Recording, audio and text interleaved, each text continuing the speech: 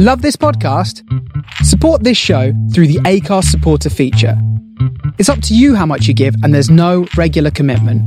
Just hit the link in the show description to support now. Hiring for your small business? If you're not looking for professionals on LinkedIn, you're looking in the wrong place. That's like looking for your car keys in a fish tank.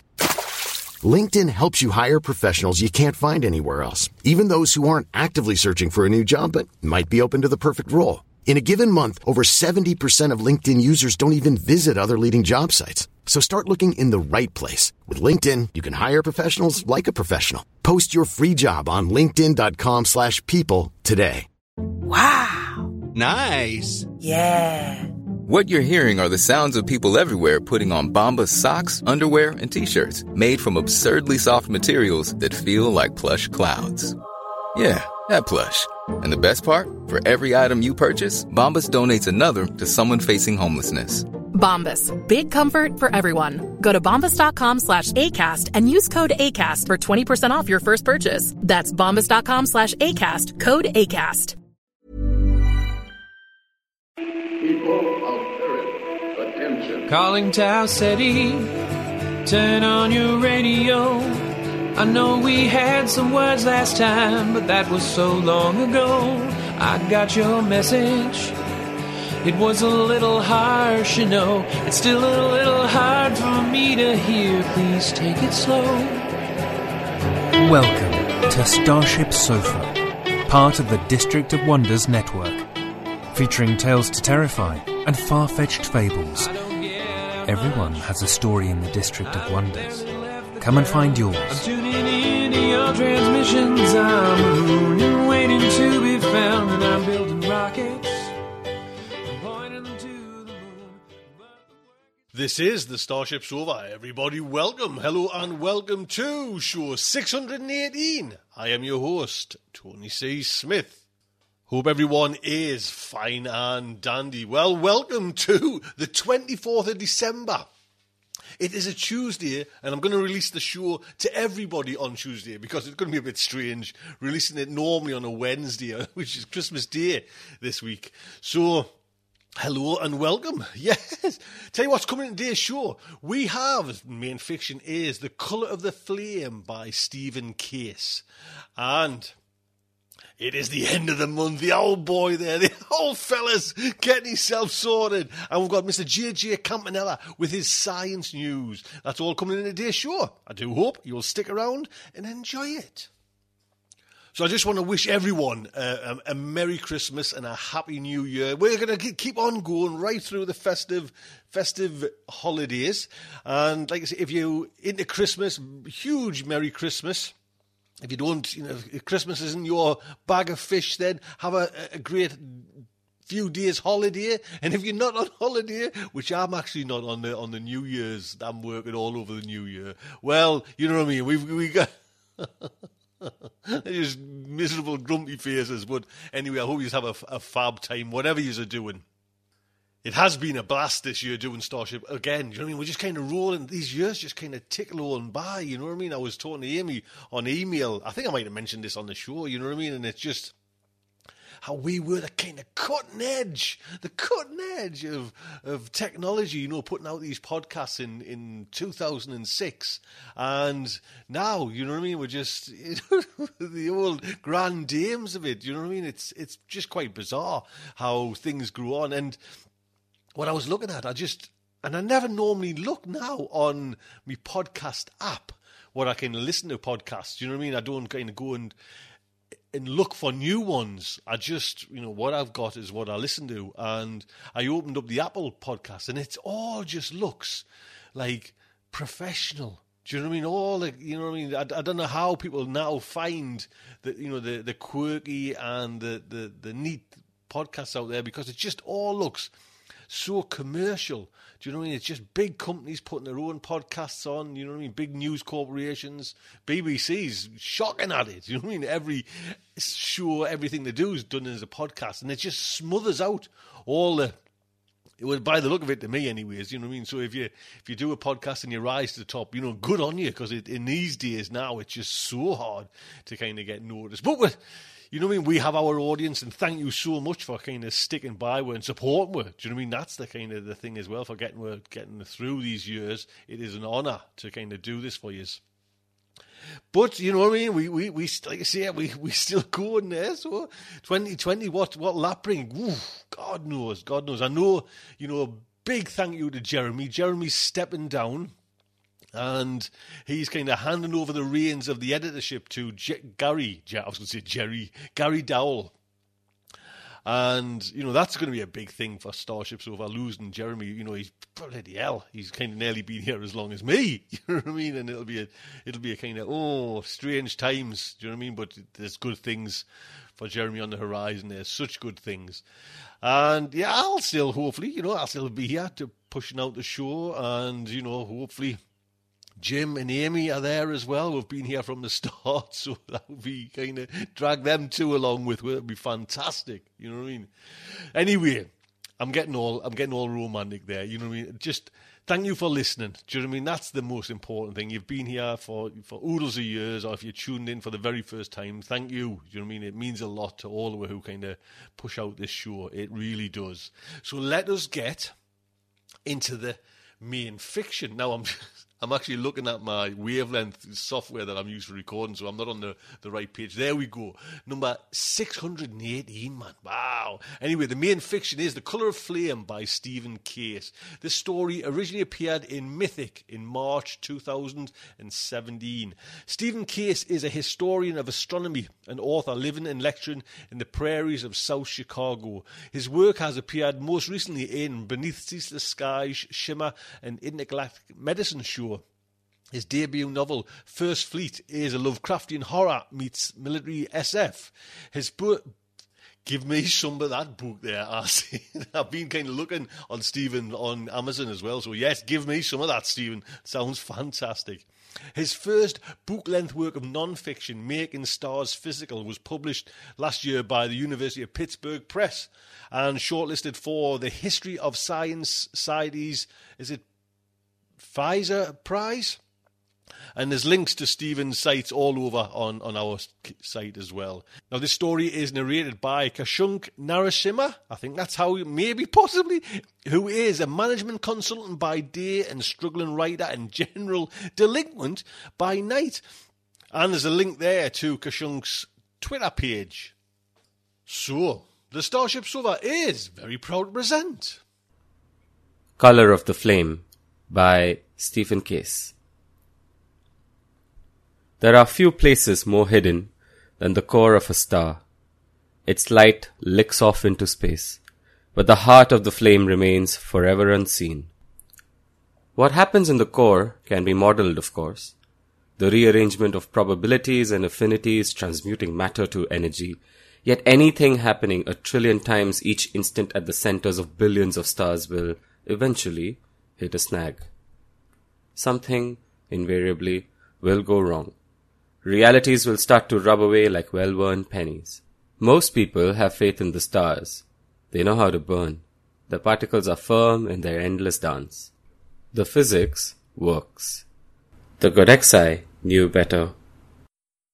Godhex 04886 monitored its star. It was an average main-sequence star with a small train of planets in an especially thick section of the Milky Way.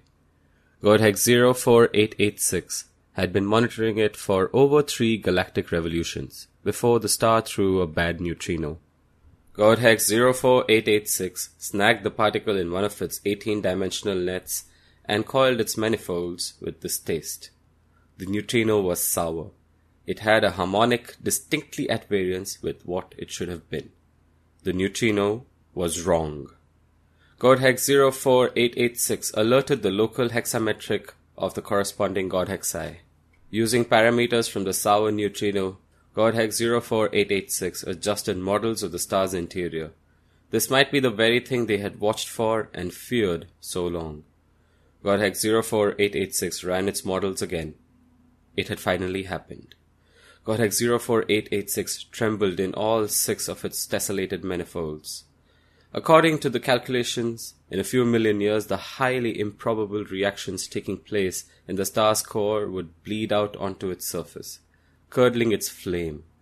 Godhex 04886's star would be the wrong color. Not an incorrect color, an impossible color, a color that could not exist. By now, its query and subsequent ramifications had reached the local hexametric of the corresponding Godhexi. A consensus was reached. It would require a vast amount of resources. It would drain the powers of the local hexametric, but it was necessary. A wrong color propagating outward onto the universe was unacceptable. This was the thing that the Godhexi feared. A tipping point that would pull the whole supersaturated universe back down to the chaos of energy from which it had sprung. The local hexametric converged. The star would be caged. Creighton was at his letters when the alarm chimed. He skimmed the data, whistled softly, and called his wife. "There is no way," she said. "There is absolutely no way." "I'm just giving you the data, love." Her face hung above his desk. Behind her head, he could see the pods curve. "And the data is pretty firm. Gravimetrics and long-range EM, big and round and almost certainly artificial." Chai wrinkled her nose. "Gravimetrics? Yeah, gravitational lensing and the proper motion of nearby objects. I know what it means, Creighton. You just sound like a goddamn spacer when you say it." He held his grin for a few moments, so she was sure to see it through a wash of static. "We are spacers, Chai, and this is big. Meaning a big payoff for you if it pans out, and a big pain in the ass for me. How far off my current trajectory?" "Looks to be 40 light years, roughly." "I don't think I have a choice, do I?" "Big, Chai!" Creighton threw up his hands. "Think big! Retirement big!" Fine, fine. She touched a few spots of light in front of her and dropped off the light line. "Keep me posted," he said. "I'll kiss the kids goodnight." She waved and blinked off. Creighton shuffled his letters. Real paper, facsimiles of those written by astronomers on old Earth hundreds of years ago. He and Chai were spacers when the situation allowed. When the situation also allowed, Creighton was an archaeologist of sorts. The letters were correspondence from when stars could only be studied visually, and only through distorting layers of atmosphere and glass lenses. The batch he had now was between observers discussing variable stars. One of them had published nearly 500 years ago a catalogue of red stars in which their shades were reported in descriptions as lovely as they were unquantifiable. It was a hobby of his, though occasionally the letters offered leads, useful leads. "It's a Dyson sphere, Creighton." Chai's face blinked back above the desk. "It's a motherfucking Dyson sphere." "The kids are downstairs. There's a small but not vanishing possibility they'll hear you. They've got to learn to talk someday." Numbers and video feeds streamed beside her. Her eyes were on her screens, outside his line of sight. "Do you want me to flag Central?" "I've already done it," she said. "I've got a few survey blips dropped. We'll get a good cut for this. You were right. There hasn't been a genuine ETI haul for 6 months. And maybe never anything so large. They'll be all over this." "How large?" He waited for her answer. "Gods, I don't know," she finally said. "I mean, I do. You've got the numbers there, but getting that in your mind is something else. How big is it?" He studied the figures now gliding past. "At least 13 light minutes. That's like a system, right? You could hold a star and a small train of planets inside, yes. What does it look like?" "Black," she said. "Absolutely black. Trusses on the outside like a geodesic dome, but each one 1,000,000 miles long or something. I'm going to run a light line around it." "You've already flagged it. We'll get our cut." "Yeah." She leaned off screen for a moment. "But now I want to see it.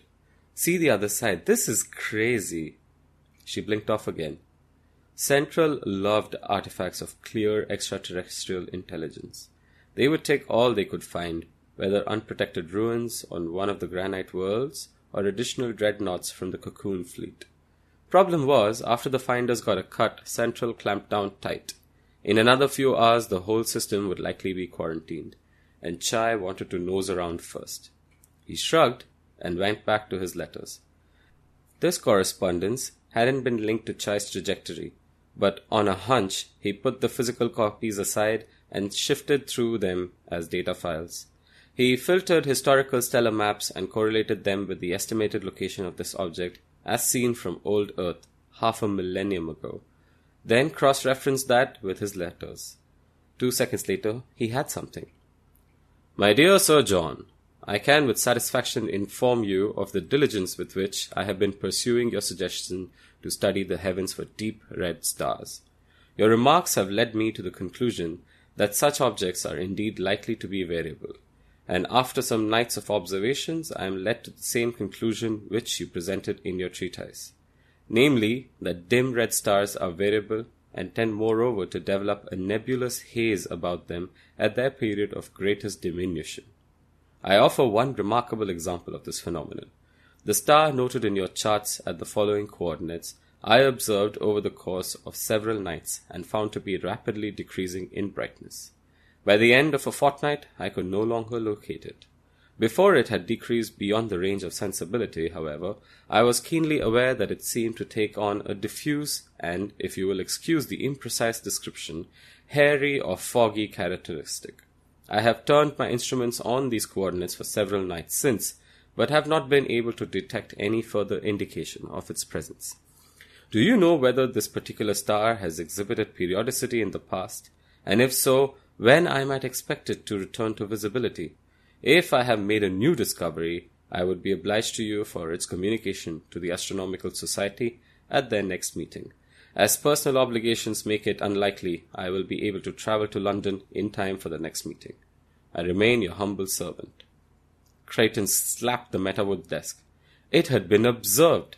Someone in the distant past on old Earth had witnessed a star being netted over by an ETI of planetary engineering capacity, of stellar system engineering capacity. He blinked his wife. It was observed from Earth. What was? The Dyson Sphere, the building of the Dyson Sphere. There was a dim red star there 500 years ago, longer actually, allowing light travel time, and some English gentleman witnessed it being contained, encapsulated, whatever. What's in English? She was distracted. Never mind, but it means there was ETI activity in that area as recently as within a millennium. That makes it even hotter. More money? If we can link it to a specific temporal event, you bet more money. And it looks like I just did. A chime sounded from downstairs, and Creighton rose. That's the kids. I've got to go. Get as much info as you can. It's bigger than we thought. You said it was retirement big. Bigger than that. If this pans out, I'm buying you a second body. She orbited the Dyson Sphere. No one from Central had showed up yet, which was fine. The flag she dropped was buzzing on all frequencies, so there was no chance they'd contest the find when they arrived. There wasn't much to see of the sphere beyond a round immensity, like someone had put a lid over all the stars in one direction. The trusses supporting it were barely visible in starlight. It was not completely black, though. It wasn't radiant in the visible portion of the electromagnetic spectrum, but it was glowing faintly in microwaves. It does have a star inside, Chai mused, assumedly, so the sphere around it would eventually heat up, assumedly. She told the pod to run some numbers. How long would it take a star's radiation to heat its gauge to luminosity? What's it made of? She asked the pod. A feed of information flowing down her screens highlighted and magnified. The sphere appeared to be mainly carbon and silicon. She blinked her husband back. What did you say about the kind of star this was? Someone on old Earth saw it? All I know is that it appeared to be a dim red star in the historical record. Why? It's glowing. Huh. He pulled at his beard. I guess that makes sense, given enough time. The pod says in a few million years it'll be glowing in the visible portion of the spectrum. Imagine that. A star inside a star. He said, huh, again. Odd. She looked at the screen. That's really bizarre. What? When it starts glowing, heated up long enough by the presumed star inside, when it starts to glow, yes, it will be the wrong color. Godhex 04934, a later iteration of the Godhex 04886, awoke and glanced towards the shielded sun. wondering what had brought it out of stasis. There was a flicker of non-relativistic motion in the orbit. Someone was knocking on the door. Godhex 04934 sent a targeted warning on all frequencies. Danger! Do not approach the cage. I'm sorry, Creighton said. I lost you there for a second. There was some kind of interference. I said it'll be the wrong color. What do you mean? Given long enough, it'll start to glow, right? And it'll be glowing the wrong color. The wrong color? Creighton asked. What does that even mean?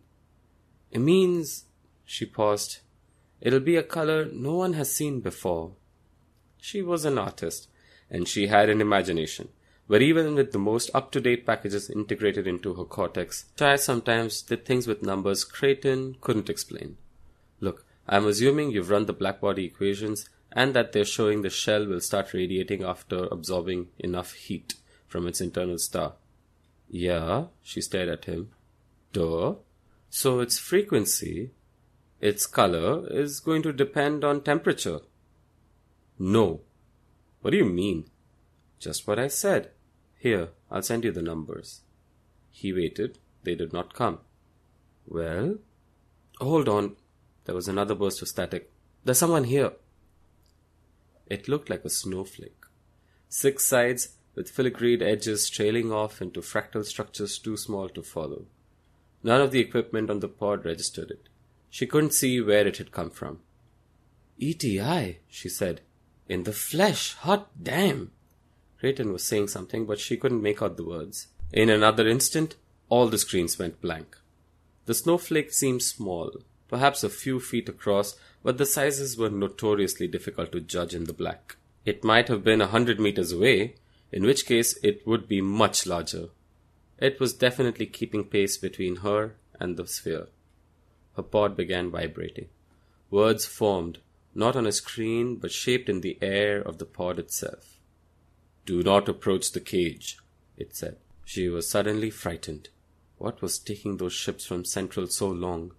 There had been reports of exchanges with ETIs in the past, and they usually ended in derelict vessels and insane crews. She tapped the controls tentatively, trying to edge away. Do not approach the cage. They spun together in silence.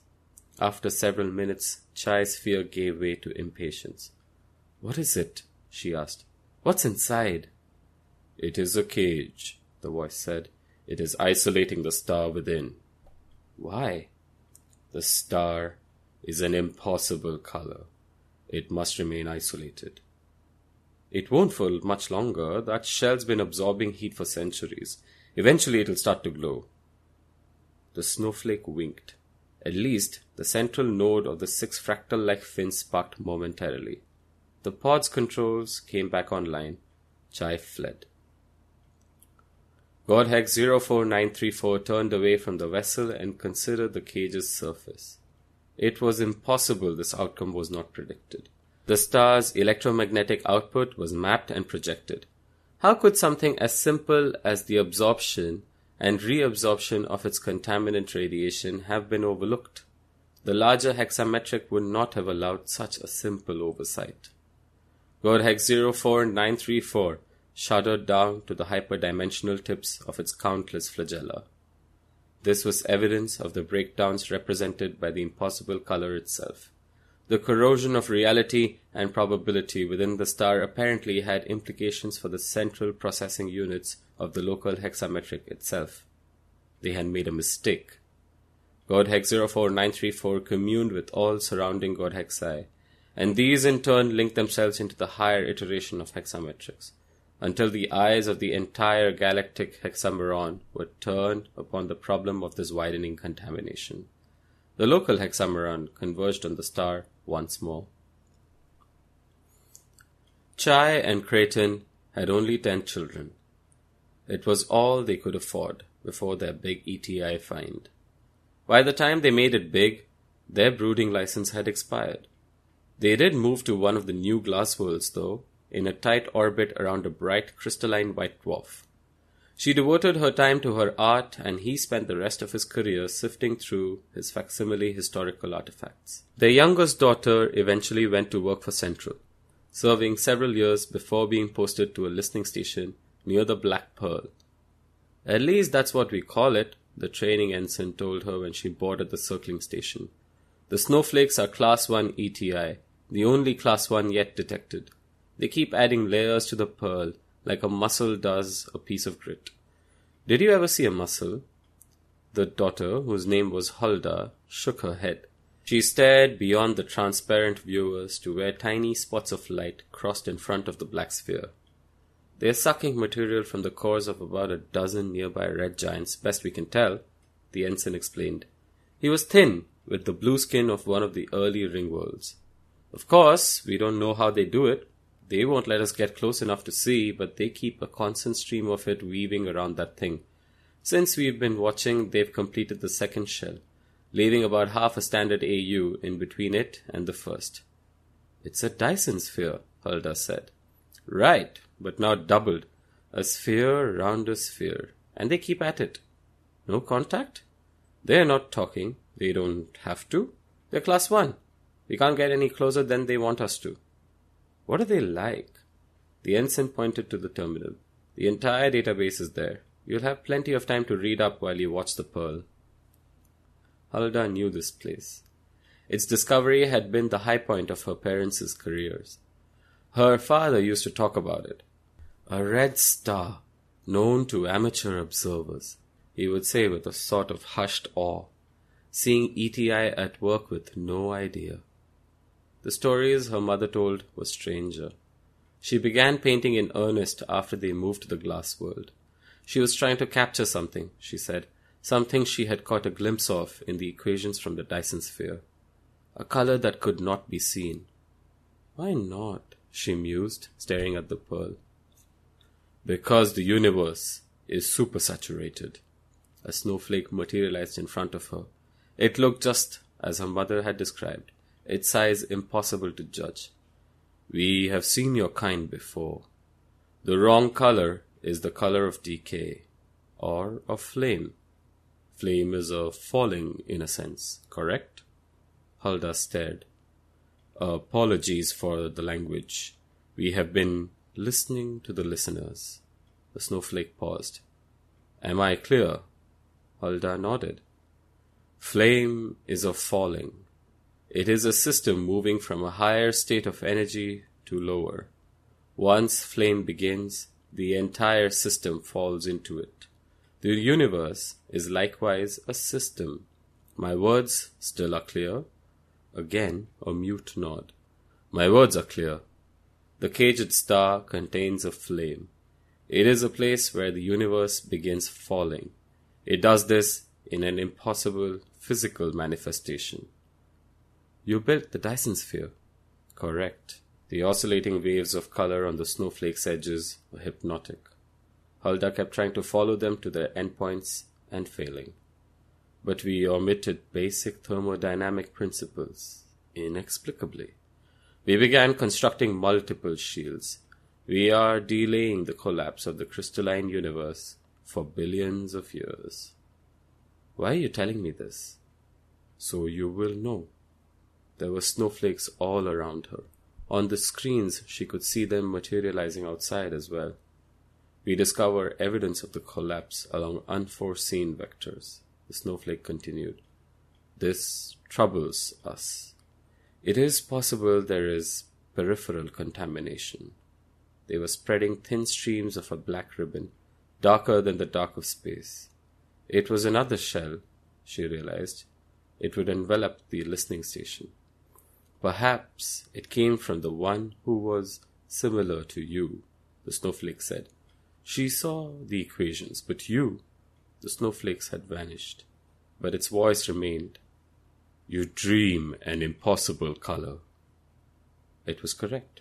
Hulda did, and always had. But how do you communicate knowledge of a color no one has seen? Hulda looked towards the black pearl and imagined she saw its surface glowing. She waited. Life is full of what-ifs. Some awesome, like what if AI could fold your laundry? And some, well, less awesome, like what if you have unexpected medical costs? United Healthcare can help get you covered with Health Protector Guard fixed indemnity insurance plans. They supplement your primary plan to help you manage out-of-pocket costs. No deductibles, no enrollment periods, and especially no more what-ifs. Visit UH1.com to find the Health Protector Guard plan for you. There's never been a faster or easier way to start your weight loss journey than with PlushCare. PlushCare accepts most insurance plans and gives you online access to board-certified physicians who can prescribe FDA-approved weight loss medications like Wegovy and Zepbound for those who qualify. Take charge of your health and speak with a board-certified physician about a weight loss plan that's right for you. Get started today at plushcare.com/weight loss. That's plushcare.com/weight loss. plushcare.com/weight loss. Hey there, it's Michelle Norris. I'm host of a podcast called Your Mama's Kitchen. When I travel, I'm usually looking for a way to find a taste of home when I'm not at home. And one of the things I love to do when I am at home is entertain. And Airbnb allows me to do that. When I was in California recently, I rented a house that had a great kitchen. And when we were sitting around the table, we're all thinking, we're in someone else's house. Someone could be in all of our homes as well. If you have a home, but you're not always at home, you have an Airbnb. Your home might be worth more than you think. Find out how much at airbnb.com/host.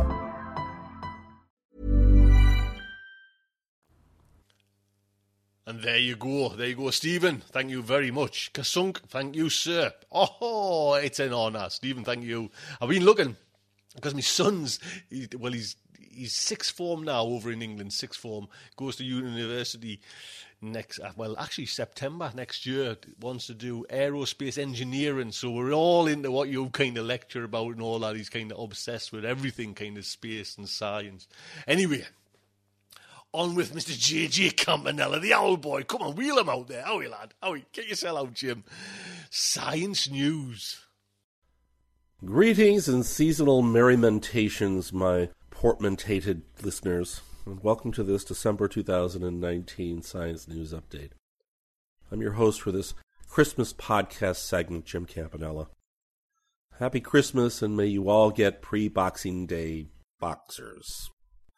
All I want for Christmas is for the Star Wars series to end on a high note and not being told that Rey's father is Jabba the Hutt or something. Anyway, you may notice that my voice is not quite up to snuff. This is because I've now gotten the second cold in a row, which I don't quite understand how I can have such lousy luck. Yes, it is possible to have two colds in a row. You can have multiple colds in a row. The bad luck comes with having two different viruses. The first cold you're usually resistant to after you get it. The second, you wouldn't be resistant if it was a completely different virus. Lucky me. Anyway, my first present of the evening to you guys is a pair of gentlemen who deserve Idiot Scientists of the Month. And perhaps the coveted General Idiots of the Month, or perhaps Idiots of the Year. Friday, November 15th, two chemistry professors at Henderson State University in Arkadelphia, Arkansas, were arrested after being accused of making methamphetamine in a university laboratory, according to the Washington Post.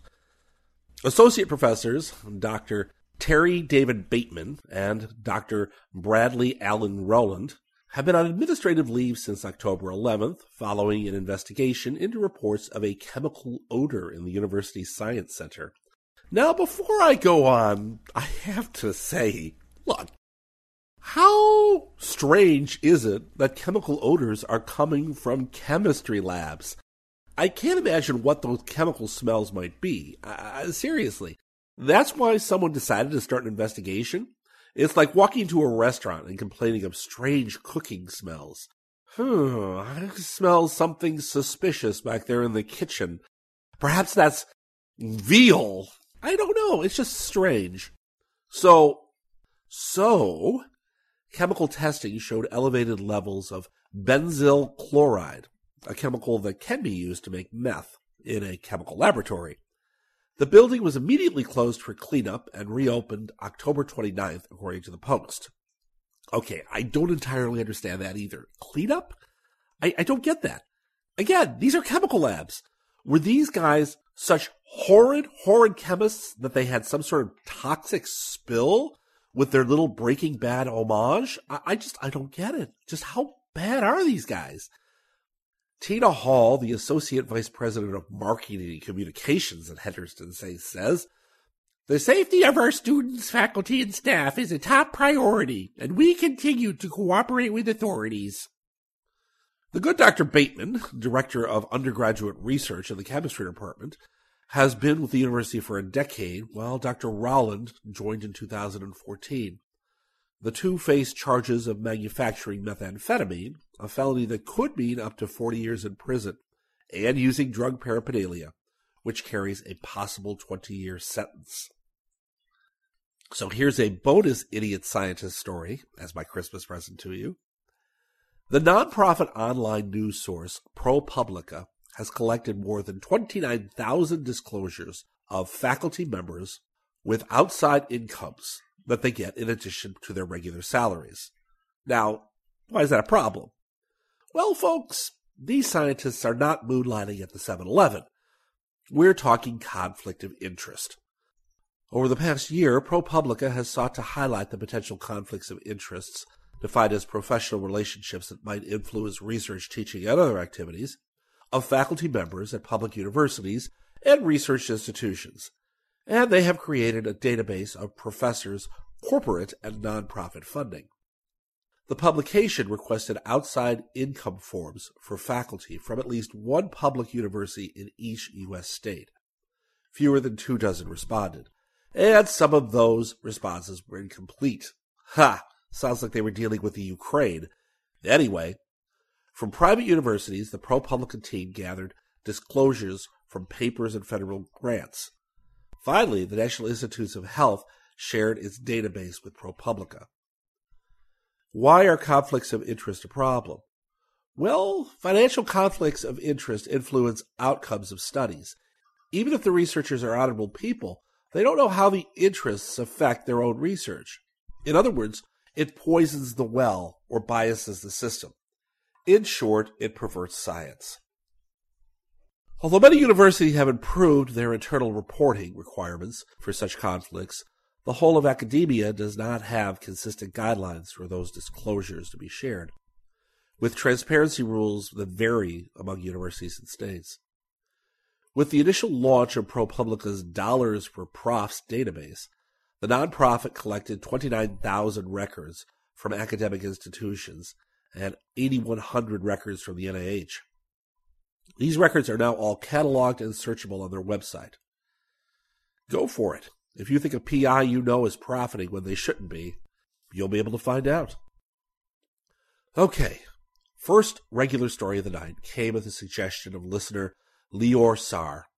Sorry if my pronunciation of your name is seriously way off. Lior came across a physics story that he found a bit puzzling and intriguing, and he's certainly not the only one. This next story has puzzled and intrigued some pretty great minds out there. And what's the question? Well, is there a fifth physics force in nature that has something to do with dark matter, and is there clear evidence for it? Oh man, we're back to dark matter again. Dude, are you like completely obsessed with dark matter? Well, no. But if it impacts on the existence of a fifth force, that's interesting. Of course, at the moment, it is controversial whether a fifth force and or dark matter exist. So, to review. Physics centers essentially on four forces that control our known visible universe, governing everything from the production of heat in the sun to the way your laptop works. They are gravity, electromagnetism, the weak nuclear force, and the strong nuclear force. New research may show evidence of that mysterious fifth force. The research work was led by Dr. Attila Krasnow-Orki of CERN and was just made public last month in the Harvard Scientific Online Archive and posted. However, yes, it has technically still not been peer-reviewed or even technically actually published yet. Krasnow-Orki and company were closely observing how an excited helium atom emitted light as it decayed. The particles split at an unusual angle, 150 degrees. Now I read that and I shrug. It seemed like a seriously so what moment. However, Krasnow-Orky and company say that angle of emission can't be explained by known physics. Krasnow-Orky stated publicly, quote, "This was the second time we detected a new particle, which we are calling X17, because we have calculated its mass to be 17 mega electron volts." Unquote. Fair enough. Krasnow-Orky has referred to this unseen fifth force in action as what he calls a protophobic force, meaning that it was as though these particles were afraid of protons and wouldn't come into contact with them. Lots of researchers immediately started speculating what X17 may be. Some have concluded that if it exists, it could be a particle which connects our visible world to that of the dark matter world. If any of this stuff can be reproduced by other labs, it could change physics as we know it, or it could be just a simple lab error. Some very famous physicists have apparently literally been going back and examining every other experiment that's been done in the history of physics to explain why this X17 particle has never been detected before, along with the undetected fifth force. Frankly, I have no idea whether any of this is true or not. I'm not a physicist. All I can figure is that if there was no experimental error in the setup, then you really can't argue with the end result. You can argue with the interpretation, but as I always tell my students, the data is the data. As long as you didn't make a mistake, it's your responsibility to explain and interpret what you found. If it is consistent, weird as the data may be, well, then it's pretty much set in stone. There you go. The next story is a weird one, which to me borders between idiocy and genius. What do I mean? Well, Doctors Yaniv Ehrlich, who is now the CSO of the company MyHeritage, and Dr. Robert Grass of ETH Zurich have composed DNA to carry the instructions for 3D printing of all things, a plastic rabbit. This work was published December 9th in the journal Nature Biotechnology, which is pretty impressive by itself. Then the really impressive feat is that they have taken the idea of DNA storage a step further than anyone else has by embedding silica beads with that genetic blueprint into the plastic bunny. Ehrlich and Grass have recreated 5 generations of the rabbit by using a sample of DNA from each iteration to print a new rabbit with high fidelity. The printing instructions are stored in 45 kilobases of DNA, which is packaged into beads that are just a nanometer in diameter. The beads were then added to the 3D printing materials so that the object would carry the instructions for its own creation. They repeated the exercise on a larger scale, coding a movie into DNA and embedding the genetic storage into plexiglass. They then took a fragment of the plexiglass and sequencing the DNA allowed them to recreate the video. In the paper, Ehrlich suggests, quote, "This may be a new approach to store electronic health records and implants, produce self-replicating machines, or just hide data. The printed object will look like an ordinary object, so it's a very effective way of hiding information," unquote. I have seen pictures of the plastic rabbit, and it looks like a white plastic rabbit. Nothing special that I couldn't print on my own 3D setup. But it's not that the bunny that is special. The amazing concept is the idea of embedding hidden information in an object. If you can hide that DNA code in anything, including a plastic window, it may create the ultimate security for secret data. Think about it. It's like the purloined letter. Who has the time or energy to go checking every plastic object in the world for concealed DNA code? Next story. I like to tell my biology classes that life can be found pretty much everywhere on Earth, from the crushing depths of the ocean to the frozen tops of the highest mountains, from the sub-zero Antarctic Ocean to the hyperheated volcanic vents at the bottom of the ocean. We can find life pretty much anywhere.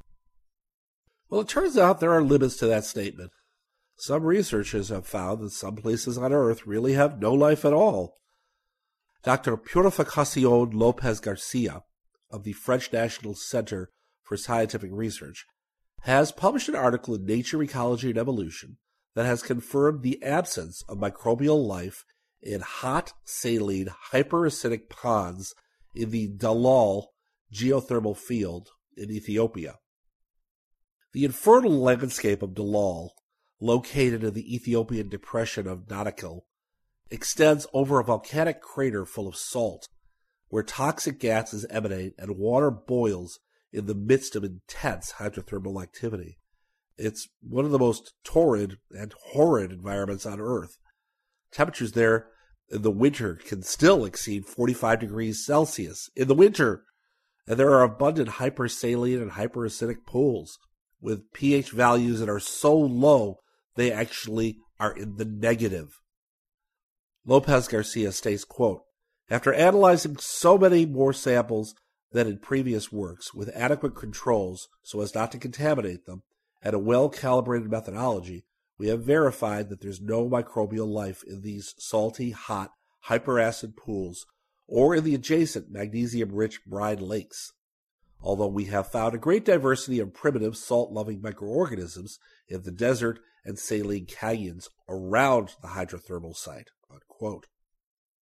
According to Lopez Garcia, this work, quote, "helps to circumscribe the limits of habitability for life," unquote, and it demands caution when interpreting morphological biosignatures on Earth and beyond, and that one should not rely on the apparently cellular or biological aspects of a structure. Just because it looks alive, it could have an abiotic origin. He stresses, quote, "In addition, our study presents evidence that there are places on Earth's surface, like the Dalal pools, that are sterile even though they contain liquid water. That means that the presence of liquid water on a planet or a moon, which astrobiologists often use as a habitability criteria, does not directly imply that there is life there," unquote. The obvious example here is his own work. Why doesn't anything grow in Dalal? Well, in this case, Lopez Garcia found two physical-chemical barriers that prevent the presence of living organisms in those ponds. First, the abundance of chaotropic magnesium salts. Those are a strong agent that breaks hydrogen bonds and denatures biochemicals. And then the second is the confluence of, besides those chaotropic magnesium salts, they are hypersaline, they are hyperacidic, and they are hotter than the blazes. So, too much salt, too much heat, too much acid, and that'll pretty much keep anything from growing. Lopez Garcia finishes with, quote, "We would not expect to find life forms in similar environments on other planets, at least not based on a biochemistry similar to terrestrial biochemistry," unquote. And I have to agree with Dr. Purificacion. It's a good idea to be very prudent with our interpretations before reaching any conclusions in astrobiology. We still have no idea what's out there exactly in the universe. Next story. Do kids with attention deficit disorder necessarily need drugs? Is there an alternative? The answer may surprise you. All right, not really. A study by researchers from China Medical University in Taichung, Taiwan, has found that omega-3 fish oil supplements may have equivalent or even greater beneficial effects on attention deficit in children with attention deficit hyperactivity disorder than do conventional drugs, but only among individuals who have otherwise low levels of omega-3 in their blood. The study results indicated that for individuals with already high levels of omega-3 fatty acid, eicosapentaenoic acid, EPA, further omega-3 supplementation may have detrimental effects on certain measures of ADHD. The scientists say the study is the first that they know of to report the effects of monotherapy using EPA in individuals with ADHD. The paper was published in the journal Translational Psychiatry last month. Dr. Jane Chang of King's College London led the study and says, quote, "Our results suggest that fish oil supplements are at least as effective for attention deficit disorders as conventional pharmacological methods on those children with ADHD who have omega-3 deficiencies. On the other hand, it is possible to have too much of a good thing, and parents should always consult with their children's psychiatrists, since our study suggests that there could be negative effects for some children," unquote. Omega-3 polyunsaturated fatty acids have been closely associated with cognitive function and academic performance for a while. To investigate directly whether eicosapentaenoic acid may impact on ADHD, the team carried out a 12-week placebo-controlled trial to evaluate the effects of high-dose eicosapentaenoic acid compared with placebo in 92 children and adolescents aged 6 to 18 years of age who had been referred to the China Medical University Hospital Department of Psychiatry between 2016 and 2017 with a diagnosis of ADHD.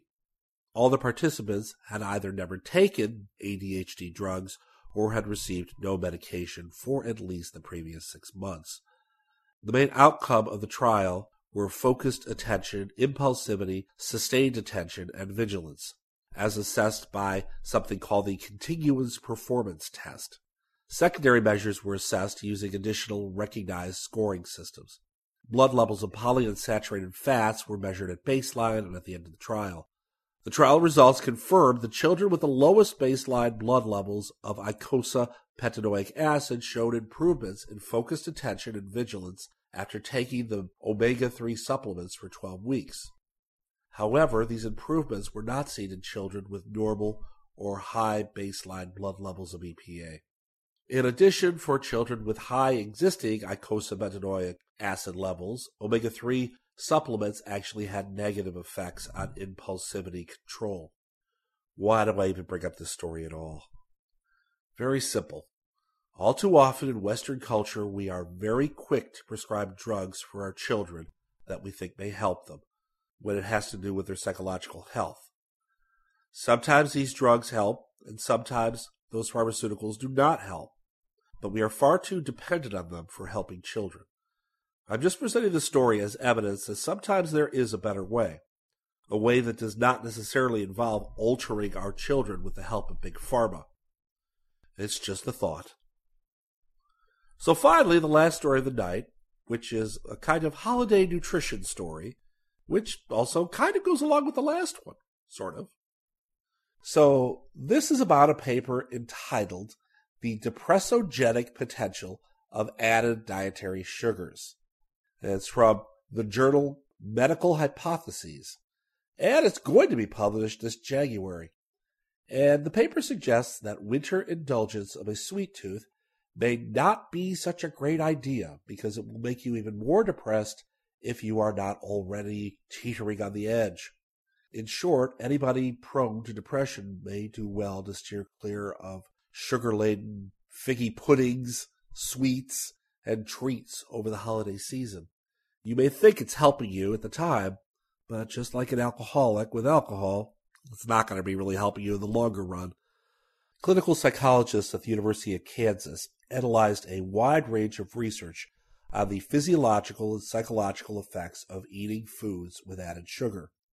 Their results supported the hypothesis that consuming foods containing a lot of added sugar, which are hard to avoid, frankly, this time of year, can trigger metabolic, inflammatory, and neurobiological processes that are all tied to depressive illness. The lead author, Dr. Stephen Ilardi, says, quote, "When we consume sweets, they act like a drug. They have an immediate mood-elevating effect. But in high doses, they can have a paradoxical, pernicious, longer-term consequence of making mood worse, reducing well-being, elevating inflammation, and causing weight gain," unquote. Sugar has become a dietary staple throughout the developed world, the authors write. And people in the U.S. currently derive an estimated 14% of all their calories from added sugars that are typically introduced into foods and beverages during processing. And this amounts to what Ilardi says is, quote, the equivalent of 18 extra teaspoons worth of sugar each day, unquote. The paper says that these sweeteners are even found in an estimated 75% of all packaged food. A high sugar diet is believed to represent a risk factor for disorders including cardiovascular disease, type 2 diabetes, as well as obesity. And as a result, the U.S. dietary guidelines now advise limiting the consumption of added sugars, both to promote better overall health and to help reduce the burgeoning toll of obesity. It's been found that when people improve their diets to boost nutrition or lose weight, it can also reduce the symptoms of depression, the authors comment. Ilardi says, quote, moreover, healthy and unhealthy diets, respectively, each appear to exert independent effects on mental health, which suggests that depressinogenic processes can be affected both by the relative absence of key nutrients and by the excessive presence of harmful food, unquote. Couple diet with dwindling light in the wintertime and corresponding changes in sleep patterns, it is possible that high sugar consumption could result in a perfect storm that adversely affects mental health, the researchers reasoned. Ilardi says, for many people, reduced sunlight exposure during the winter will throw off circadian rhythms, disrupt healthy sleep, and push 5 to 10% of the population into a full-blown episode of clinical depression, unquote. The researchers acknowledge that while the hypothesized link between depression and added dietary sugar is neither definitive nor conclusive, because, quote, more rigorous experimental manipulations of added sugar intake need to be performed, as well as examination of larger numbers of people. However, the evidence to date is still, quote-unquote, persuasive, they say. Ilardi finishes the paper with a caution that it might be appropriate to view added sugar at high enough levels as physically and psychologically harmful, akin to drinking a little too much alcohol, like I mentioned earlier. He finishes with, quote, we have pretty good evidence that one alcoholic drink a day is safe, and it might have a beneficial effect for some people. Alcohol is basically pure calories, pure energy, non-nutritive, and super toxic at high doses. Sugars are pretty similar. We're learning when it comes to depression, people who optimize their diet should provide all the nutrients the brain needs, and mostly avoid potential toxins, unquote. Well, that's all for me for now. Try fish oil. Maybe that'll help with depression if the sweets don't. Don't take that second job at Monsanto if you're already a PI. Don't trust plastic rabbits for keeping your secrets. Keep watching the skies for anything that can live in a hot, salty, acidic environment. And I hope I've inspired some of you. Until next time, this is Jim Campanella. Jim, it's been an honour and a pleasure to do this waltz over the years. It really has. Honestly, what a kind of... If I could just give you a big hug. Thank you so much, Jim, for everything, to be honest. You know what I mean? We listen to them now. Like my son's right into science as well and just loves it. So thank you so much, lad. It is so appreciated. Have a blast in 2020. How weird that sounds, man. And we, like I say, we did this show starting 2006. Man, where's the years, man? Certainly a lot of bloody grey there. I'm nearly completely grey there now. And the beard is, man. Right then, until next week, just like to say, good night from me. This presentation has been brought to you by the District of Wonders Network, dedicated to podcasting the finest genre fiction. You can learn more about the District of Wonders and their many literary productions at their website, www.districtofwonders.com. Thank you for listening.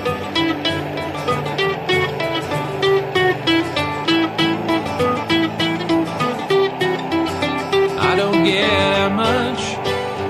I've barely left the ground. I'm tuning into your transmissions. I'm marooned and waiting to be found. And I'm building rockets and pointing them to the moon. But the work is going slowly. It won't get to you anytime soon. Can you reach me? Is my signal getting through? Turn on your radio. I wanna talk to you.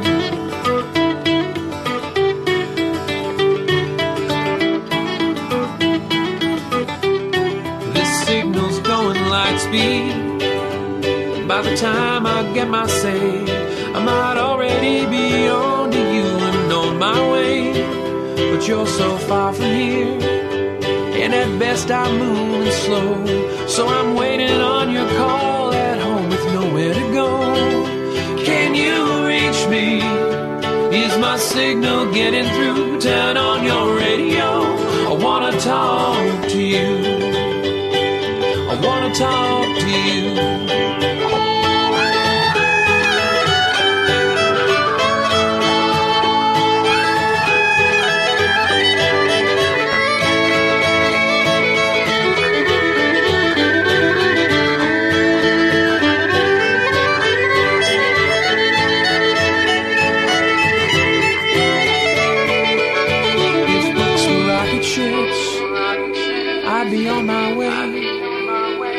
cast myself on a radio wave, I might get to you someday.